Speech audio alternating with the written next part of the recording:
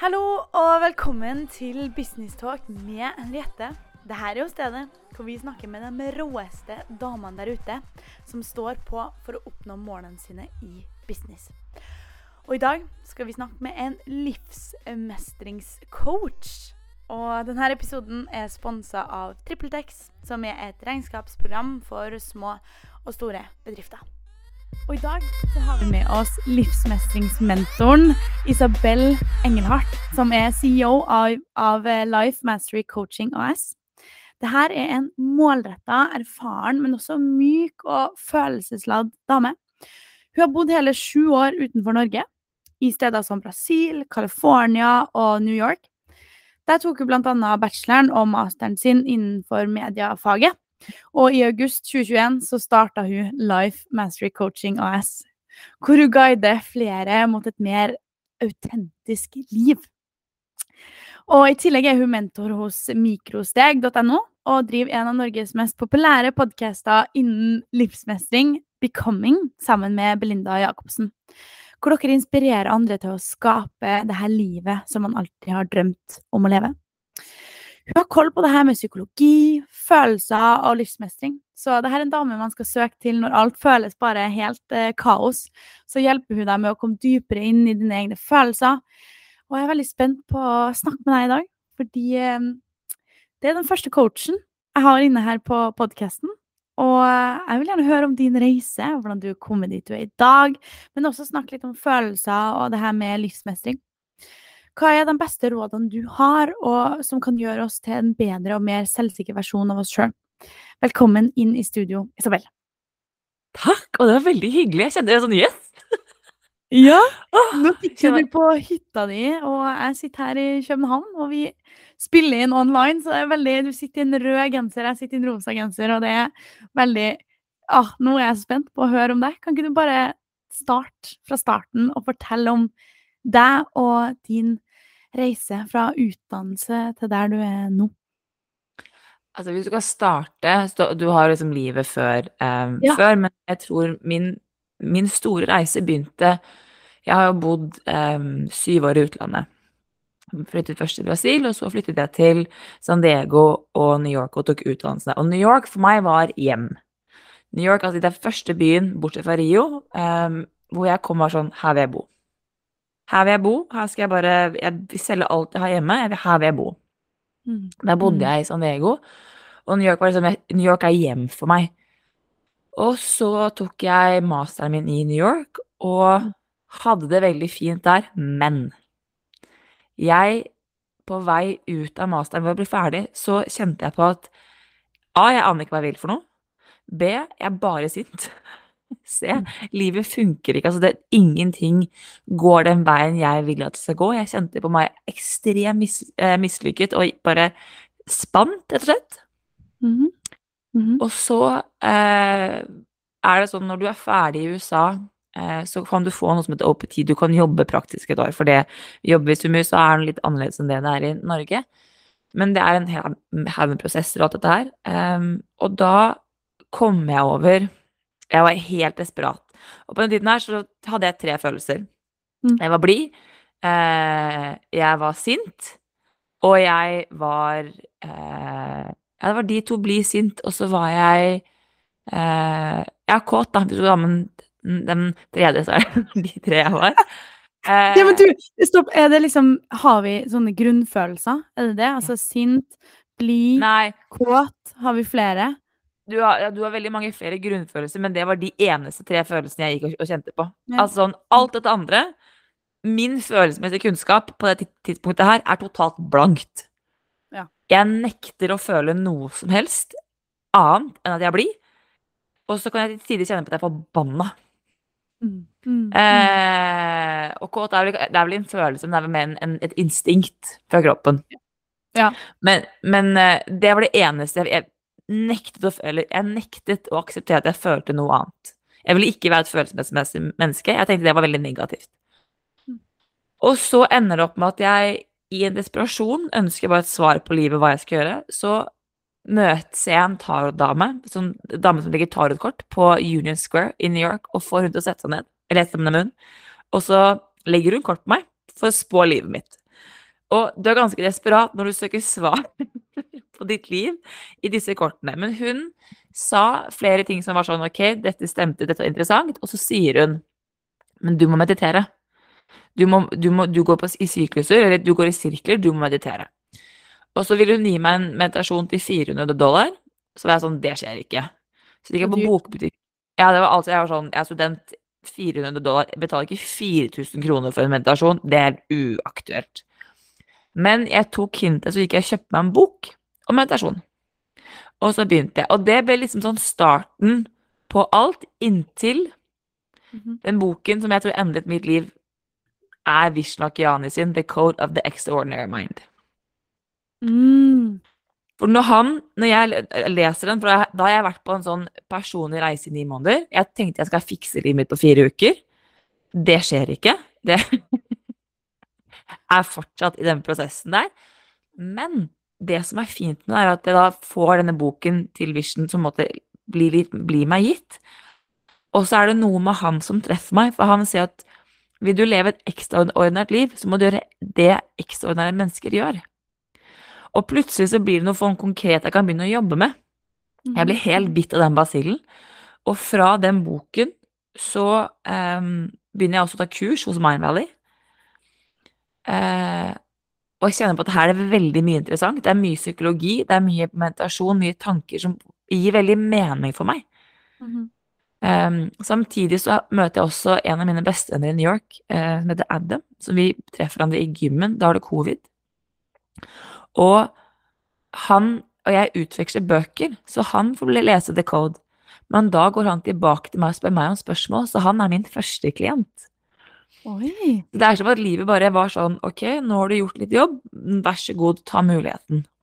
Okay. Og så begynte jeg bare å dykke veldig, jeg ble så fascinert. Jeg tok masse kurs, ville bare lære mest mulig, for jeg var sånn, ok, her gir Vishen Lakhiani meg en forståelse på mye mer på hva som foregår i kroppen, hvorfor jeg føler som jeg gjør, altså at det er tanker, underbevisstheten, hjernebølger, alt dette her, helt sånn, det er en helt ny verden for meg. Men så skjer den store tingen at jeg må hjem fra USA. Jeg må flytte hjem fra New York. Ja. Fordi at visumet mitt går ut, og USA har stengt ned visumkontoret sitt. Du får ikke godkjent visum. Hva tenkte du da, når du liksom hadde funnet hjembyen din og drømmebyen din i New York, og så måtte du hjem? Det er en av de største kjærlighetssorgene jeg har hatt i mitt liv. Og det er Vishen Lakhiani har et begrep for han kaller It's called the beautiful destruction. Det er en vakker ødeleggelse, hvor livet innimellom vil ta fra livet vil innimellom ødelegge seg selv for det som er helt ok, for at noe bedre og mer magisk skal få lov til å komme frem. Det høres jækla pent ut. Det er så sykt vondt. Det gjør så vondt. Det var hjerteskjærende å flytte. Og det eneste jeg ville var tilbake. Jeg ville ikke være i Norge. Jeg ville ikke bli. Jeg hatet Norge. Jeg følte meg ikke hjemme. Måtte flytte hjem til mor. Måtte finne jobb. Hele livet mitt bare raknet. Men jeg fortsatte å gjøre jobben. Jeg fortsatte med å lære, jeg fortsatte med å søke, og så var jeg veldig heldig, for jeg har hatt en mor som har vært veldig støttende underveis, og som har backet og gitt meg rom til å bare være meg i min sorgprosess. Så hun pushet meg ikke for mye, og lot meg bare holde på litt som jeg selv ville. Og jeg søkte jobbe for at jeg ville bare ut, men så går det tid, så endrer det på at jeg får en mulighet til å jobbe på et DPS, som merkantil, sånn ut av intet, hvor jeg får lov til å diskutere med psykologer og psykiatere og annen fagperson i klinisk tid. Merkantil er en sekretær, så jeg jobber med noe som heter LAR, med da sekretærer der, som sekretær, men jeg får være med inn og diskutere saker. Og da klarer jeg ikke å holde kjeft, for jeg har lyst til å lære, og så lyst til å være, jeg blir som en svamp da. Og da treffer jeg en av mine mentorer i dag som ser på meg bare sånn, hvem er du, og hva er det du kan for noe? For dette her, du må kunne noe mer enn bare det her. Du kan ikke bare du kan ha bachelor i media og master i media, men du snakker om primærfølelse, sekundærfølelse, du kan noe mer. Og så sier han at du har en gave, den må du bruke. Og så tenkte jeg, ja, ok, jeg har en gave, bla, bla, bla, dette gidder jeg ikke. Jeg vil bare tilbake til New York. Jeg vil Ja. bare tilbake til New York. Mm. Og i det mange her så møter jeg Belinda igjen. Da har ikke jeg sett Belinda på 4 år. Vi møtes i Kristiansand, og det er der Becoming-podcasten blir skapt. Ja, for hvordan Hun- kjenner dere hverandre fra før av, eller hvordan ble dere kjent? Jeg treffer Belinda i San Diego. Da hun studerte der, og jeg studerte der. Vi treffer hverandre i forbindelse med et ANSA-treff. Ja. Så hun satt på i bilen med meg til det treffet. Så det er der jeg treffer henne, der blir venner, og så flytter hun hjem fra San Diego fordi faren hennes dør. Og så holder vi holdt kontakten, og så har vi da de siste årene sklidd fra hverandre, og så var vi sånn, ok, nå skal vi møtes igjen. Og da er hun også på samme måte at jeg vil ha en podcast, du er perfekt å ha med inn her, men du må ha en bedrift. Og så tenkte jeg, det skjer ikke. Det eneste målet jeg har, husk på det her nå, er at jeg vil tilbake ut. Jeg vil ut av Norge, jeg vil tilbake til New York. Jeg fortsetter i jobben, jeg fortsetter å lære, jeg fortsetter å ta kurs og sertifiseringer, fordi jeg synes at det er så sinnssykt interessant, men jeg skal ikke under noen omstendigheter være lenger i Norge enn det jeg må. Og så begynner jeg og Belinda å planlegge den podcasten, og så sier Belinda, men du må ha et AS. Og så går jeg og snakker med mor, og så sier jeg, mor, kan jeg låne ditt AS? For mor har et AS. For jeg bare kan fakturere gjennom hun, sier hun, du må snakke med Magne. Og det her jeg mener at alle kvinner skulle ønske jeg hadde Magne i livet sitt. Ja. Fordi, og det her mener jeg, altså Magne er, jeg hadde ikke vært der i dag, hadde ikke vært for Magne. Fordi jeg ringer Magne, og så sier han, jeg vil godt gjøre det sånn her, men hvorfor skaper du bare ikke det eget? Hvorfor kan ikke du bare starte et eget AS? Ja. Og så er det med at det for han er så åpenlyst og lett, at han er sånn, hør her nå, du bare send meg e-mailen din, og dette her, jeg tar resten. Og så er jeg sånn, tar du resten? Slipper jeg å røre det? Kan du bare ordne det for meg? Så han ordner alt. Ja. Det eneste, altså du må ha navn, og du må ha en måte e-mail og hvor du skal være, og det er det. Så har han og jeg dialog, på en måte vedtekter og alt dette her, og så tar han det. Og han har et regnskapsbyrå, og de har tatt økonomien. Ja. Så det var som at jeg kom inn i businessverdenen, og så var jeg bare sånn, så sier Magne, men jeg hjelper deg. Ja. Og det var som at hele det stresset jeg gikk og bar på, forsvant. Jeg tenkte, ja. Det her er jo veldig relevant for meg akkurat nå, for jeg har jo nettopp selv også opprettet, jeg gikk ikke rett på AS da, men jeg har nettopp opprettet enkeltmannsforetak, og må jo finne ut av det her med skatt og moms og regnskap. Nå har jeg jo heldigvis fått med meg trippeltekst da, som mitt regnskapsprogram. Og der kan jeg jo gjøre noe av det selv, men man må jo stadig vekk liksom lære seg det fra starten av. Man må jo på en måte, trippeltekst hjelper meg jo liksom på veien, men det gjør jo ikke alt. Så jeg må jo lære ting, men med trippeltekst så går det jo mye lettere. Finne ut av hvor mye skal jeg betale skatt, hvor mye skal jeg momse, hvordan skal jeg drive denne businessen da. Du hadde jo veldig god hjelp, men hvem er Magne? Magne er regnskapsføreren til mor og regnskapsføreren til morfar. Så han har vært i familien i liksom flere generasjoner. Okay. Så jeg kjenner han, og har truffet han, så jeg måtte veldig godt hvem Magne er, men han kom og bare han ble min trygghet i businessverden. Og så fikk jeg jo første AS-en, når jeg ble stiftet, så fikk jeg så sinnssykt mange telefoner fra veldig mange mennesker som var sånn, du må ha det her, har du husket de forskrivene? Jeg fikk jo totalt nøye. Mor bare, ring Magne. Jeg ringte Magne. Magne må jeg ha. Magne bare, hør her. Alle de som ringer deg, vet du da ditt pepperen gror. Jeg skal hjelpe deg med det du har behov for. Slapp helt av. Du og jeg har dialogen. Og det var en så trygghet og ro i han, at jeg var sånn, åja, men jeg får det til, jeg. Jeg kan faktisk få det til. Men hva med dem som ikke har en Magne, og hva med dem som ikke har en sånn? Da burde de jo bruke trippeltekst, for eksempel. Hvis du ikke har en sånn, så er det noe med det å begynne å se på, ok, hvem andre har fått det til? Hva er det som er nødvendig for at det skal skje? Fordi min tanke var jo at den frykten om at jeg får det jo ikke til. Og så skjønte jeg, men du kan lære deg underveis. Det ingen Hvorfor har som du hatt vet. den tanken om at du ikke får det til? Altså, det jo på en måte hvor kommer den fra?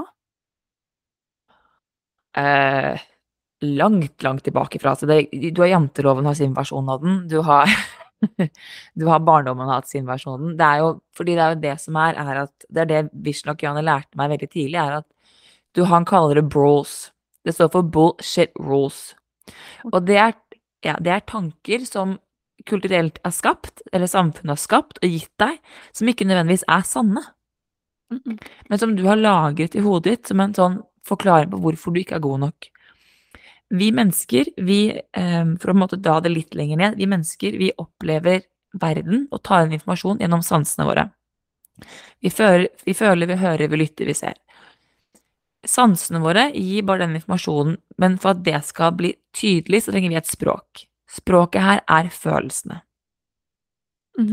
Det gir sansene en form for måte å uttrykke seg på, om det er en god eller dårlig følelse, om det er en god eller dårlig opplevelse, om du liker eller ikke liker det, om det er trygt eller utrygt.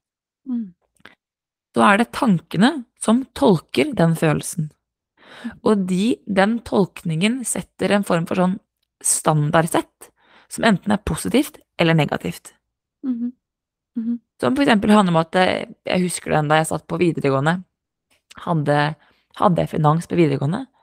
Nei, næringslivsøkonomi, er det et fag? Ja, sikkert. Ja, jeg tror det var noe sånn næringslivsøkonomi jeg hadde, hvor den læreren alltid ga meg følelse at jeg var dum. Jeg har satt alltid en time og følt meg totalt stokkdum. Ja. Og da har jeg tolket den opplevelsen som at det her får du ikke til. Og det har da vært den negative tanken jeg har gått og bært. Ja, ikke sant? Men det jo sånn, for hvis man da har løpende opplevelser med negative opplevelser, og du får ikke den der mestringsfølelsen, så vil du, når du kommer i en lignende situasjon, føle negativitet. Så det jo det der med at man må jo faktisk begi seg ut i ting, selvfølgelig utfordre seg selv, men også begi seg ut i ting smått, stegvis, så at man føler litt mer mestring da, underveis. Ja. Og så er det noe med det å være klar over at det ubehaget du kjenner på, det er helt normalt. Det er helt ok å være redd, det er helt ok å være usikker, og det er helt ok å kjenne på at dette er skummelt. Hvis ikke det er skummelt, så er det ikke verdt noe. Nei. Da betyr det ingenting for deg. Og det er det som jeg har skjønt i løpet av disse årene hvor jeg har jobbet ekstremt med følelser, er at veldig mange av følelsene jeg i dag har jeg ofte tenkt har vært feil. Men jeg skal ikke føle sånn her. Hvis jeg er en businesskvinne, så er jeg knallhard, jeg er beintøff. Jeg skal ikke føle. For det er veldig ofte sånn de er fremstilt i media, opplever jeg. Ja, hva da? At kvinner i media er veldig ofte harde, de skal være konkrete, du skal ikke ha følelser. Har du følelser, er du for feminin. Alle disse tingene her. Den feminine kraften, hun er ikke sterk. Hun er på en måte bare omsorgspersonen. Eller et rugeegg, eller hva enn du kaller det. Det er den maskuline rugemaskin. Rugemaskin. Den maskuline kraften, de er liksom sånn haftige, de er modige, de har tro på seg selv. Og så er det som at for min del, så kjente jeg på at men det ubehaget, det er der for en grunn. Men det betyr ikke at det er feil, det betyr at jeg må gjennom den følelsen for å kunne skape den tryggheten jeg har behov for å ha selv, da. Ikke sant, ja. Og det er jo litt det der, men når du går gjennom et ubehag, det her minner meg veldig om en situasjon jeg kom i selv. I går faktisk på jobb, så fikk jeg en mail om at jeg skulle ha en testpresentasjon for lederne mine. Og da var det liksom 4 timer etterpå, etter jeg hadde fått den mailen, så hadde de booket et møtelokale, og så skulle jeg inn til typ eksamen. Og jeg bare kjenner at en klump bygger seg opp inn i magen. Ubehagelig som bare det. Men som du sier, det betyr jo at det betydde noe for meg da. Det betydde jo på en måte at nå vil jeg prestere, nå er jeg nervøs, nå svetter jeg i hendene, ok, nå må jeg faktisk gå opp, rette meg selv opp i ryggen, og være den businesskvinnen jeg faktisk er da.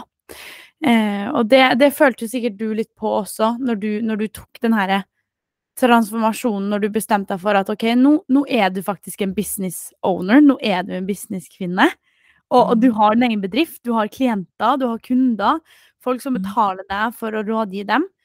Mm. Hvordan har liksom denne transformasjonen vært for deg, fra å gå fra student til businesskvinne? Det supergøy. Det kjempegøy, og jeg stortrives i det, for jeg ser at det liksom, min drøm på vei til å bli, er på vei til å bli, eller gå i oppfyllelse, fordi at mitt kortsiktige mål å skape en bedrift i Norge som jeg kan ta med meg til utlandet igjen. Fordi jeg har ikke tenkt å bli værende i Norge. Jeg har lyst til å gå tilbake til New York. Så New York og jeg, vi per dags dag har vi et avstandsforhold, og det er helt ok.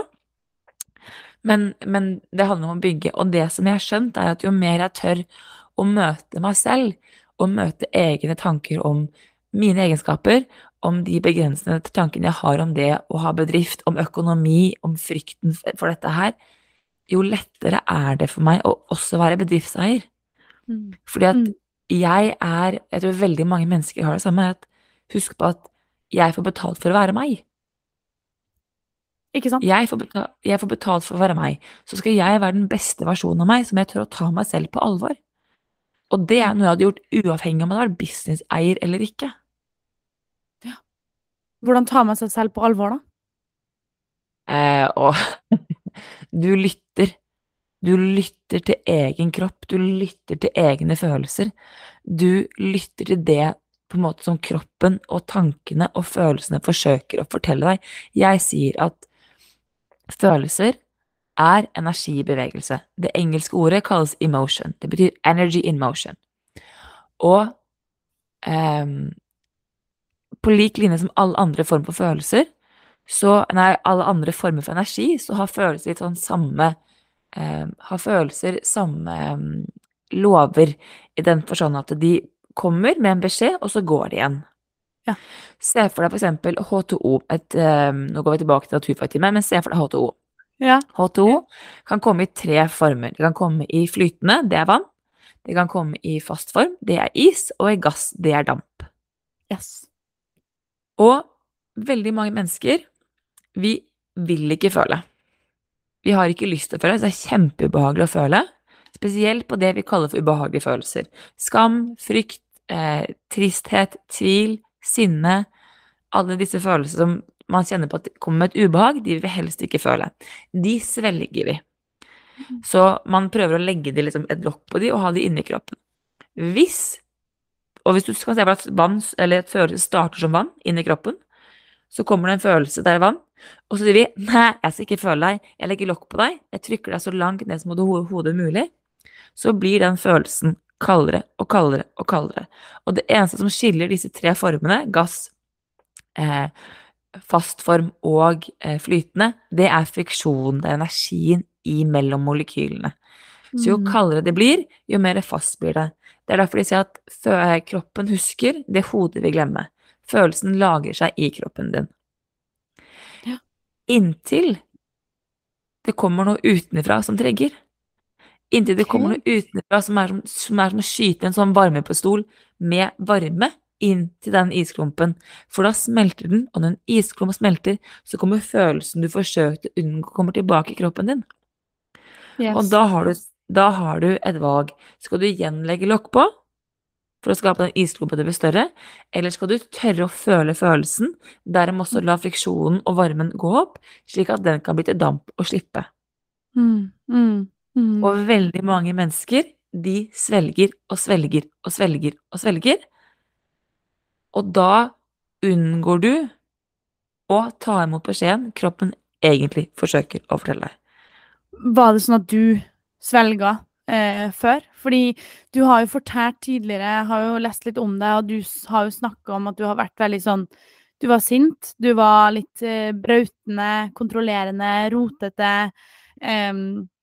liksom, så da har du kanskje da lagt lokk på følelsene dine, og så nå etter den nye oppdagelsen din med boka og livsstilsendringa di, så begynte du å føle mer, eller i hvert fall slutte å legge lokk på. Ja, hvordan er det riktig, eller hvordan var det, denne endringen her? Har du gjort det før? Om jeg har lagt lokk på? Jeg har stengt helt da. Det ingenting som skulle penetreres gjennom meg og mitt skjold. Jeg har vært sånn, ok folkens, jeg føler ikke noen ting, totalt bare speil, speil, speil. For jeg gikk i den oppfattelsen av at det å være positiv, det er bra. Ja. Men det å være positiv, det er å leve i fornektelse. For da kan du aldri anerkjenne alle de andre følelsene. Ok. Wow. Ja. Og da jeg skjønte det, så var det er den andre boken som kom etter Vishen Agyani, som kom en bok med Colin Tippen, snakker om en radikal tilgivelse, og han sier at du lever gamle situasjoner vil gjenspeile seg i livet ditt, frem til du har klart å få og transformere følelsen eller forstå beskjeden i situasjonen. Så gamle sår blir hele tiden trigget i håp om at er du klar for å ta imot beskjeden? Er du klar for å endre deg? Er du klar for å møte deg selv igjen? Og så sier vi hele veien nei. Og nå var jeg sånn, ok, jeg skal si ja. Så det og det jeg har brukt de siste 4 årene på, er å føle alt det jeg ikke har følt før. Og det er ekstremt interessant. Fordi jo mer jeg kan føle, jo roligere blir jeg. Ja. Så jeg hadde her i våres, så hadde jeg en runde med tvil. Tvil er den verste følelsen jeg visste om. Tvil, og tvile på selv. Det er så smertefullt at jeg føler at jeg ville mye heller gå barrebent i sneen enn å gå og kjenne på at jeg tviler på meg selv, for da hele meg knyter seg. Så tenkte jeg, ok, det jeg tror på, at du må gjennom ubehaget til tvil, på andre siden der er tillit. Så jeg må tørre å sitte i følelsen. Jeg må gjøre det jeg gir alle mine klienter beskjed om. Jeg må føle. Så jeg satt i 3 uker og skrek og skrek og skrek. Så jeg var hes, jeg hadde mistet stemmen. For det var den eneste måten jeg visste å håndtere tvil på. Jeg pustet og skrek, bare for jeg måtte tømme meg for den tvilen i kroppen. Og det er det mest befriende jeg har gjort i hele mitt liv. Så da ble jeg hekta på det å danse og skrike og klikke i sofaen. Bare sånn for ok, nå skal jeg få føle alt det jeg har behov for å føle. Og det er faktisk, ironisk nok, vært med på å gjøre min bedrift enda bedre. Wow! Altså, sånn, det er jo helt fantastisk. Du har bare sluppet den indre Isabelle ut, åpnet opp og liksom ikke lagt lokk på det da. Altså, det er jo helt fantastisk. Hvordan har det gjort bedriften din bedre? Har du filmet de her dansene og sånn, eller har du har blitt kanskje mer rolig i deg selv, eller hvordan? Nei, altså, det som jeg opplever da, er jo at når jeg gjør dette arbeidet her, så er det som at ting bare begynner å komme til meg mer og mer. Så er det flere og flere klienter som, altså plutselig så gikk jeg fra å ha 8 klienter i uken, til å plutselig ha 11, som at jeg har folk på venteliste. Muligheter kom, som jeg hadde lyst til å samarbeide, hadde lyst til å jobbe med, de kom. Så det gjorde plutselig at jeg begynte, fordi jeg begynte å føle og slippe alt den frykten og tvilen jeg selv gikk og bar på, så var det som at det åpnet og veier, for at jeg kunne se et litt annet perspektiv da, av muligheter som var til stede for meg. Ja, så det var jo en livsendring da. Det er jo det. Hvordan går man inn i den der? Og hvis man selv føler på litt av det samme som det du snakker om, jeg kan godt føle på det selv, det her med at jeg er jo også veldig positiv, og litt sånn, jeg er kanskje litt sånn happy-go-lucky, og tenker at ja, det ordner seg, og hvis det er en ubehagelig følelse, så lukker jeg det litt ned, og prøver å alltid tenke på den lyse siden, og liksom sånn. Men hvis man ikke har det dårlig, sånn i utgangspunktet, hvorfor skal man på en måte endre det da? Men hadde du det dårlig, liksom? Nei, men jeg var så lei av å skulle hele tiden kjenne på at det er noen følelser som tar meg ned enn andre. Jeg var så møkkalei av å kjenne på at når det er noen følelser som kommer, så er det som at jeg låser meg, og det orket jeg ikke lenger. Nei. Jeg ønsket å kunne være fullt og helt meg hele tiden. Ja. Og ikke bare være meg litt og litt. Og så har jeg tok et kurs med en som heter Rachel Pringle, som snakket om kvinnekraften. Og så sa hun at, husk på at det å være sint kvinne, det å få lov til å liksom ha, hun kaller det rage da, det er ekstremt mye kraft i det å tørre å gå inn i det sinnet, fordi det ligger så mye ubrukt potensial der. Når vi jenter, mer jenter enn gutta, for gutta har en litt annen tilnærming til sinnet sitt, men når vi jenter, vi holder igjen sinnet vårt, så holder igjen kraften vår. Vi holder igjen stemmen vår, og jeg ser det i alle mine klienter. Når de holder igjen sinnet sitt, når de holder igjen og uttrykker følelsene sine, så det som at de begrenser seg selv automatisk. Hvordan ser du det? Altså, hvordan da i jobblivet deres, at de trekker seg selv ned, eller at de ikke tør å si fra, eller hvordan da? De offrer seg selv for andre. De tør ikke å sette grenser for seg selv. De veldig sterke selvkritikere som sitter bak på skulderen, og som pirker og pirker og pirker, og du får det ikke til, du får det ikke til, det er ikke noe penger, du får det ikke til. Selvsaboterer en del. Og hvis du jeg har hatt samtaler med dem, og så kan det gå et par dager, og så det tilbake i gammelt mønster. For de ser ikke poenget. Det er sånn, de vil frem, men de vil ikke slippe følelsen. Så de kommer hele tiden tilbake, fordi følelsen har ikke sluppet. Det er som om de går med en 10 kilo bagasje, og de vil ikke slippe. Og så vil ei heller de mulighetene du ønsker å se, de ønsker å skape, de ønsker å måtte tiltrekke deg livet, de kommer ikke. Nei. Fordi at du har ikke kapasitet til å se de, for du ser ikke din egen verdi. Så det å da tørre å kjenne på eget sinne, egen smerte, eget ubehag, de som virkelig har gått inn i den jobben, de kommer ut så sykt mye mer frie. Og det er som at når de blir fri fra det, så ser de helt andre muligheter, helt annen respekt for deg selv og de menneskene rundt deg, og så begynner de å tørre å sette grenser. Og grenser, og det å velge seg selv, en form for egenkjærlighet som helt unik.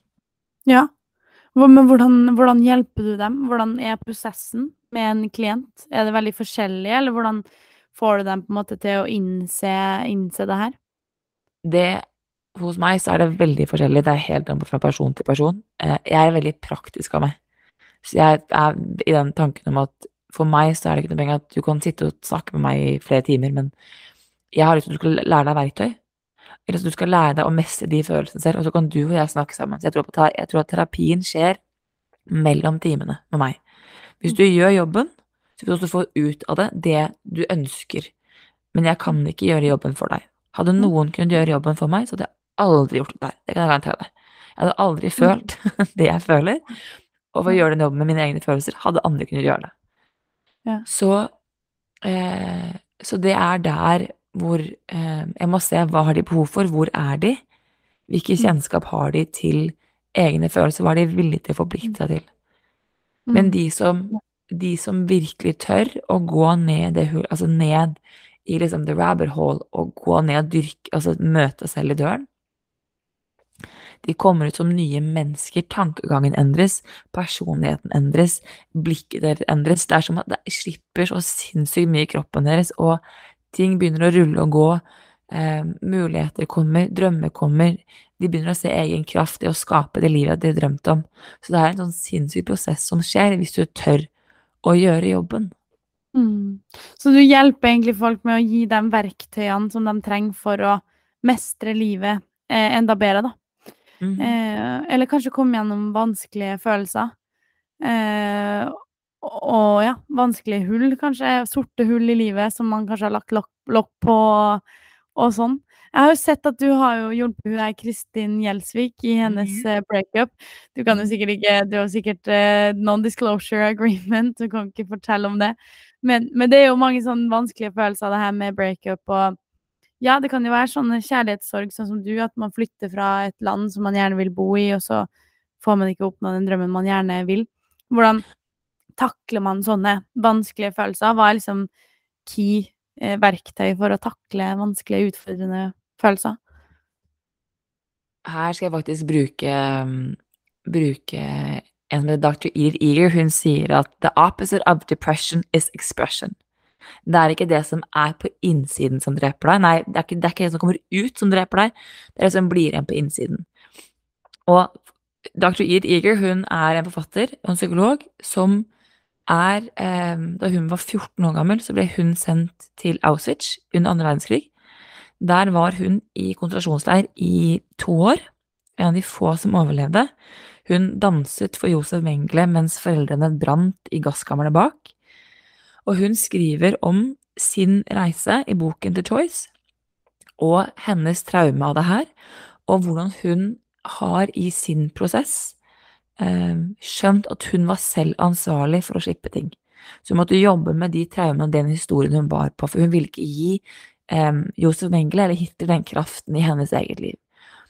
Og det er noe som jeg mener er veldig viktig, å forstå at du er selv ansvarlig for hvordan du håndterer egne følelser.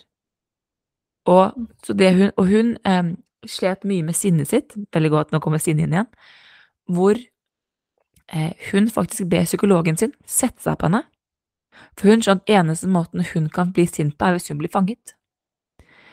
Så hun setter henne ned, og psykologen sitter oppå henne, og hun får plutselig tilgang til det som kalles et tilkallingsrop, når nervesystemet ditt, nervesystemet styrer kroppen. Du har det parasympatiske og det sympatiske. Det sympatiske er det som aktiverer når du er redd. Det parasympatiske er det som brukes når du hviler. I det parasympatiske så har du 5 responser til frykt. Det er da du er truet for livet, og kroppen går i forsvarsmodus.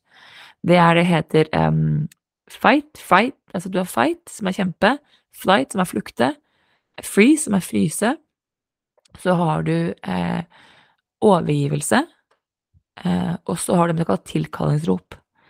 Og det er en måte hvor det er sånt urprimært skrik som alle dyr har tilgang til, også mennesker, til bare få ut det uttrykket. Så, og det som er med sorg, for å komme tilbake til sorg, så er kjærlighetssorg, sorg over en by, sorg over en jobb du ikke fikk. Sorg er assosiert med kjærlighet, men det finnes så sinnssykt mange andre former for sorg. Og sorg er en følelse som er delt inn i 3. Det er tap, følelsen av at du mistet noe. Det er lengsel, følelsen av at du lengter etter det som kunne vært, eller det som var.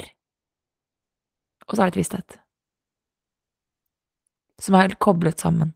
Og så må du finne din vei gjennom de følelsene. For noen så er det å skrike, sånn som Edith har hatt behov for hun fikk aldri sørget for sine foreldre, så hun måtte skrike og bli sint og få lov å kjenne på den kraften i seg selv. Mens for andre så har det vært det å få lov til å være lei seg og kjenne på at det er helt greit at du er lei deg. For noen har det vært det å utforske, ok, hadde livet vært bedre i dag hvis det hadde fortsatt? Er det her det jeg egentlig vil? Begynne å undersøke, hva er lengselen? Hva er det du drømmer om? Hva er det egentlig lengselen representerer for deg? Er det det forholdet du drømte om? Er det jobben? Er det New York, byen? Eller er det noe annet som ligger under? For meg, i New York, frihet. For mennesker som har hatt kjærlighetssorg over å miste jobben sin, for de ikke fikk den jobben de ville ha, mulighet. Det at drømmejobben, det at den muligheten til å bli den beste versjonen av selv, det er en glapp. Så jeg alltid finner ut, hva er beskjeden som følelsen forsøker å gi deg? Og det er alltid ulikt. Ut av det? Du må begynne å skrelle løken. Løken? Skrelle lagene dine? Ja. Ja, jeg pleier å si at det er 5% fakta, 95% historien du forteller deg selv. Oi. Hver eneste situasjon så er det 5% fakta og 95% historien du forteller deg selv. Av de 95%-ene så består det blant annet av følelsen du føler. Det består av minner. Når har du følt det sånn her før? Og det består av den setningen du forteller deg selv. Fordi nå blir det veldig du må stoppe meg hvis det blir for mye følelser og sånn. Fordi, jeg synes det er kjempebra. Det. Ja. Men det er et konsept som heter, altså traume er et ord som er veldig populært om dagen. Ja. Og det er fint, for det trenger folk å få mer beskjed om. Men tidlig i min prosess så lærte jeg meg begrep som heter small T traumas. Og det betyr at traume, man tenker at traume er disse store hendelsene. Krig, voldtekt, overgrep, disse store traumatiske tingene. Men et traume kan også være noe veldig lite nå. Og det at det ikke hvor stort det men at traume i seg selv et traume. Du har noe som heter small T-traumas. Og det betyr at du kan når du har et traume, så det et sjokk. Det et sår for psyken din. Og det ble forklart til meg som at du på skolen, du går på barneskolen, og du sikker på at jeg har hatt en prøve, du sikker på at alt rett. Du har hatt matteprøve, du dødsfornøyd med deg selv, og du bare sånn, altså, dette her, Henriette, du så god. Jeg har bare fått alt riktig. Tipp, topp, tommel opp. Og så får du tilbake prøven, og så det et stort rødt kryss der. Det sjokket fra det krysset gjør at du blir helt satt ut. Og når det skjer, så det som at hjernen din setter kroppen din på pause, går inn og så implementerer den en tanke. Jeg ikke god nok, jeg ikke smart nok, jeg får det ikke til. Så du lagrer en ny del til historien før du trykker play. Ja. Så hver gang du da ser det røde krysset, så tenker du den nye tanken på at jeg ikke god nok, jeg får det ikke til. Dette vil aldri gå. Og det det da en del av det historien du forteller deg selv. Det en del av når den tanken som kommer med disse gamle sårene. Og disse store sårene vi veldig ofte veldig kjent med, men det de små sårene som holder oss igjen i løpet av hverdagen. Det de små sårene som at du for mye, eller du føler for mye, og du alltid gråter. Du for brautende, du for høylytt. Du prater for fort, Isabelle. Og nå tenker jeg sånn, hvis jeg prater fort, så får du bare høre bedre etter. Da må du øke din lyttekapasitet, tenker jeg nå. Ja, enig, du snakker jo ikke for fort, du snakker veldig behagelig, synes jeg. Takk. Men det det at det noe av det som med på at disse sårene sitter i kroppen. Dette disse isklumpene jeg snakket om tidligere, som når da de blir trigget med en følelse som ligner, for det alltid følelsen som ligner i bunn. Ga det mening? Ja, det gir veldig mening, for at de ligger der og presser på deg, men du slipper dem vekk, og så kommer du opp i lignende situasjoner, og da kommer de opp igjen. Hvordan skal man liksom, skal man bare åpne dem opp, og føle på dem, sånn en dag eller en uke, og så fikse det seg, eller må man liksom, det jo en lengre prosess det her, det jo ikke bare quick fix, og så vi ferdig. Det mange har jo mange vonde følelser som vanskelig å på en måte bli kvitt også, for det henger kanskje igjen fra barndommen, fra ting som man har fortrengt da. Så du har jo en god business, kan man si, utifra det, at det mange som føler på det her, og jeg tror kanskje du får jo sikkert mange nye klienter etter denne samtalen her også, fordi du viser jo virkelig hvor mye du kan. Du kan jo sinnssykt mye om det her, og det å på en måte hjelpe andre til et bedre liv da. Hvordan tenkte du før du startet businessen din at det var det du skulle gjøre? Nei, det gjorde jeg ikke. Men det der lidenskapen min ligger. Ja. Det det her som driver meg, det det her jeg synes gøy. Det å lære mer om andre mennesker, det å lære mer om meg selv. Jeg synes det ekstremt interessant. For jeg sånn, ok, hva annet inni her? Hvordan kan jeg bedre få kontakt med meg selv? Og det høres rart ut, det for meg å stå og skrike på stuegulvet nå, noe av det mest befriende jeg kan gjøre, fordi at jeg kjenner på at nå lever jeg. Og det å få lov til å ha den følelsen av å leve, det å gi den til andre mennesker, om det enten da gjennom boken som kommer i januar, om det podcasten, om det klientene mine, om det via Instagram, det inspirerer meg. Ja. Det får meg til å fortsette, for jeg ser at hvis jeg kan gjøre jobben, så kan alle gjøre jobben, og jeg tror at verden blir et bedre sted, jo flere mennesker som blir bevisst, jo flere mennesker som tør å føle, jo mindre dritt aksepterer vi, gir vi til hverandre. Fordi plutselig kan du klare å ta ansvar for dine egne følelser. Og som vi har snakket om før vi startet på den, er at min opplevelse er at der begynner å komme mentalitet om at kvinner backer kvinner.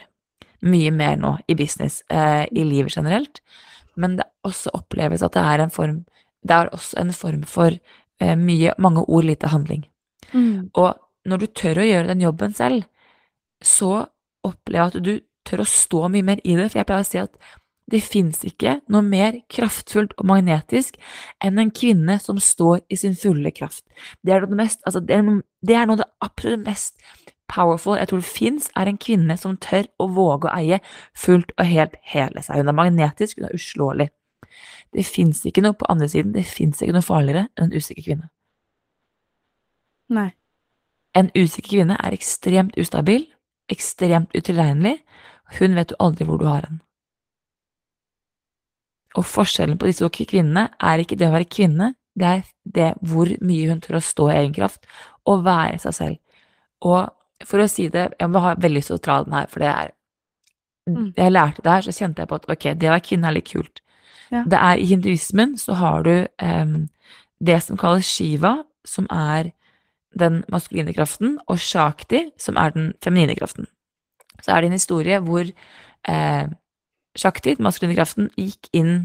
Han står for blant annet ødeleggelse, struktur, og verden er avhengig av han for at syklus skal gå og ting skal nytt liv skal komme. For noe, som sagt, beautiful destruction. Innimellom så må ting falle fra hverandre, og nytt skal komme opp. Han er en indisk gud. Han mistet sin daværende kone, gudekone, til en eller annen gud. Så han gikk i en dyp sorg, i en dyp meditasjon. Som gjorde at det ble ubalanse i verden. Så de da sendte en kvinne, som het Parvati, som ble den kvinnelige energien Shakti, inn på jorden, for at hun da skulle kunne hente opp den maskuline, altså vekke Shiva igjen. Og hun startet med å legge blomster ved føttene hans, der han satt og mediterte i sin utrolig dype søvn, og forgudet han, og prøvde å være den søte, snille, flinke piken. Og det funker ikke, det funker ikke, og det funker ikke. Hun får ikke respons, ingenting skjer. Hun gir seg ikke, så vekker hun ham en kjærlighetsdrikk, og da blir han bare sint. Og så skjønner hun, ok, jeg får ikke vekket ham ved å være søt og yndig, jeg må vekke ham med kraften min. Så hun står dette har du vet at det er indiske guder, i 100 år i verden mellom ild og is, og står bare og kjenner på egen kraft, bare stå og kjenne på hvem hun er og hva hun kan. Inntil at da hennes tilstedeværelse i hennes energi vekker Shiva. Og da tenkte jeg, der har du meg. Det er den kvinnen jeg har lyst til å være. Jeg har lyst til at min tilstedeværelse skal vekke andre mennesker. At det at jeg turte, det at jeg har gjort jobben, skal inspirere andre mennesker til å ville gjøre det samme. Fordi når en kvinne er der, da er hun i mine uslåelig. Yes. Føler du at du er der nå, eller er du på reisen selv? Nei, jeg er på reisen selv. Ja, det er vi alle. Ja, jeg tror du alltid vil være på reisen, men jeg tror at jeg kjenner på at jeg blir mer og mer trygg. Ja, og det er jo det som er deilig. Å få flere kvinner der ute til å bli mer trygg i seg selv, og tro at det faktisk er mulig. Tro på seg selv, og tro at det er mulig å starte sine egne selskaper, og tro at det er mulig å faktisk ta eierskap over seg selv, og eierskap i verden. Men hva er liksom, nå skal vi snakke litt fremover, hva er planene dine da, sånn nå fremover, med bedriften din, og du skal jo til New York igjen. Hva er planene? Ja. Nei, nå er det jo, det kommer ut en bok nå i januar. Jeg holder på å skrive den ferdig nå, sammen med Belinda, så vi kommer med en bok, og vi kommer med notatbøker blant annet, som nå kommer. Hva skal boka handle om? Boken er en forlengelse av Becoming, så det handler om hvordan du kan bli den beste versjonen av deg selv. Det må vi kjøpe. Ja, jeg gleder meg veldig. Jeg tror det blir veldig, veldig bra. Jeg er veldig fornøyd og stolt av det arbeidet vi legger ned i den. Skal den hete Becoming? Nei, den skal hete hvordan, nei, for deg som lurer på hvordan andre mennesker får det til. Oi.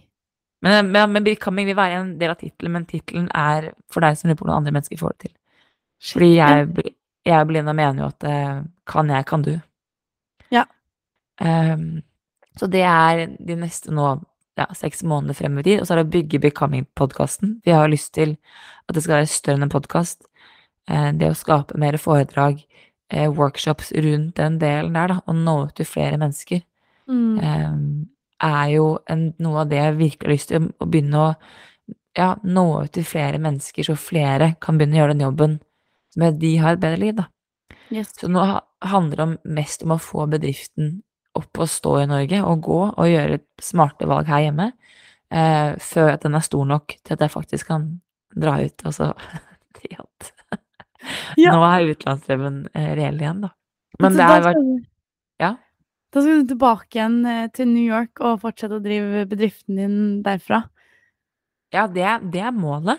Ja. Om det blir New York med en gang, det vet jeg ikke. Så New York, vi må møtes på riktig tid igjen, men det blir absolutt ut. Det det handler om for meg å bare, der føler jeg at jeg lever i utlandet. Ja. Men nå det som gøy, at jo mer jeg i jobben, og jo mer jeg går inn i meg selv og skaper, så kommer ting kommer veldig naturlig. Ja. Og det veldig morsomt. Men hvis du ikke skulle satt noen grenser for deg selv, sånn, hvor du da om 10 år? Om 10 år?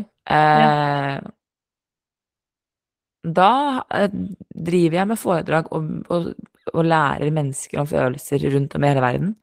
Min store drøm jo å være med og påvirke hvordan vi behandler mennesker i Norge, spesielt innenfor Helse-Norge. På hvor lite forståelse jeg opplever det av følelser, og hvor lite det veldig mye fokus på kognitiv terapi, som samtaleparaterapi, hvor du skal prate. Det veldig lite fokus på hvordan du kan uttrykke via andre måter, som for eksempel musikk, eller dans, eller tegne, eller det å gi folk mer verktøy, da, det jo drømmen min. Ja. Du har en sykt fin drøm, og det her har vært en veldig sånn snakk om, altså jeg ble veldig truffet av mange av de tingene du har snakket om i dag, så jeg håper det har truffet mange andre også. Det ble jo ikke sånn tradisjonell business talk, hvor man snakker om business, hardcore, gründerkvinner. Men det tenker jeg helt fint, fordi det en del av business også, det å føle seg selv, stå i seg selv, og stå i den kraften man som kvinne. Så, men jeg må jo stille det her stamspørsmålet som jeg stiller til alle gjestene mine. Hvis du fikk 5 millioner kroner nå, hva hadde du gjort med dem? 5 millioner? Ja. Jeg hadde satt opp og arrangert en festival for lignende Visslag Jan har noe som heter A-Fest. For gründere over hele verden som du må søke for å komme med foredragsholdere. Det hadde jeg skapt i Norge. Så jeg hadde fått inn jeg så billetter her, at jeg hadde fått inn Michael Beckwith, som min store helt, Joe Dispenza, og hele den gjengen der, fått de inn til Norge og holdt foredrag her. Ja, men da gjør vi det. Skal vi ikke gi 5 millioner kroner til deg nå? Ja, men da gjør vi det. Neida. Og har du noen ting på tampen, siste ting du har lyst til å adde, en oppfordring til lytterne, eller et eller annet som du vil si nå, som siste ord? Tør å ta deg selv og dine drømmer på alvor. Det så mange av de klientene jeg har, som går og bærer på en tanke og en drøm om at de har noe mer å gi. Det et eller annet her inne som vil ut. De var ment å skape noe større enn det de gjør i dag.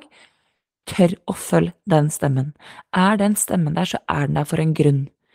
Ha nok respekt for deg selv, og for den drømmen som om at hun har faktisk rett. Tør å følge drømmen, tør å gå for det. Det verste som skjer at du tryner, og så det bare å reise seg opp igjen. Det å tryne ikke verdens nederlag. Men tør å følge den delen, og bruk tid på deg selv. Fordi skal du få til drømmen din, så må du tro på deg selv, aller først. Helt enig. Tusen takk, Isabelle, for at du var med i Business Talk. Da sier vi Ha det bra, og på gjensyn. Ha det. Ha det.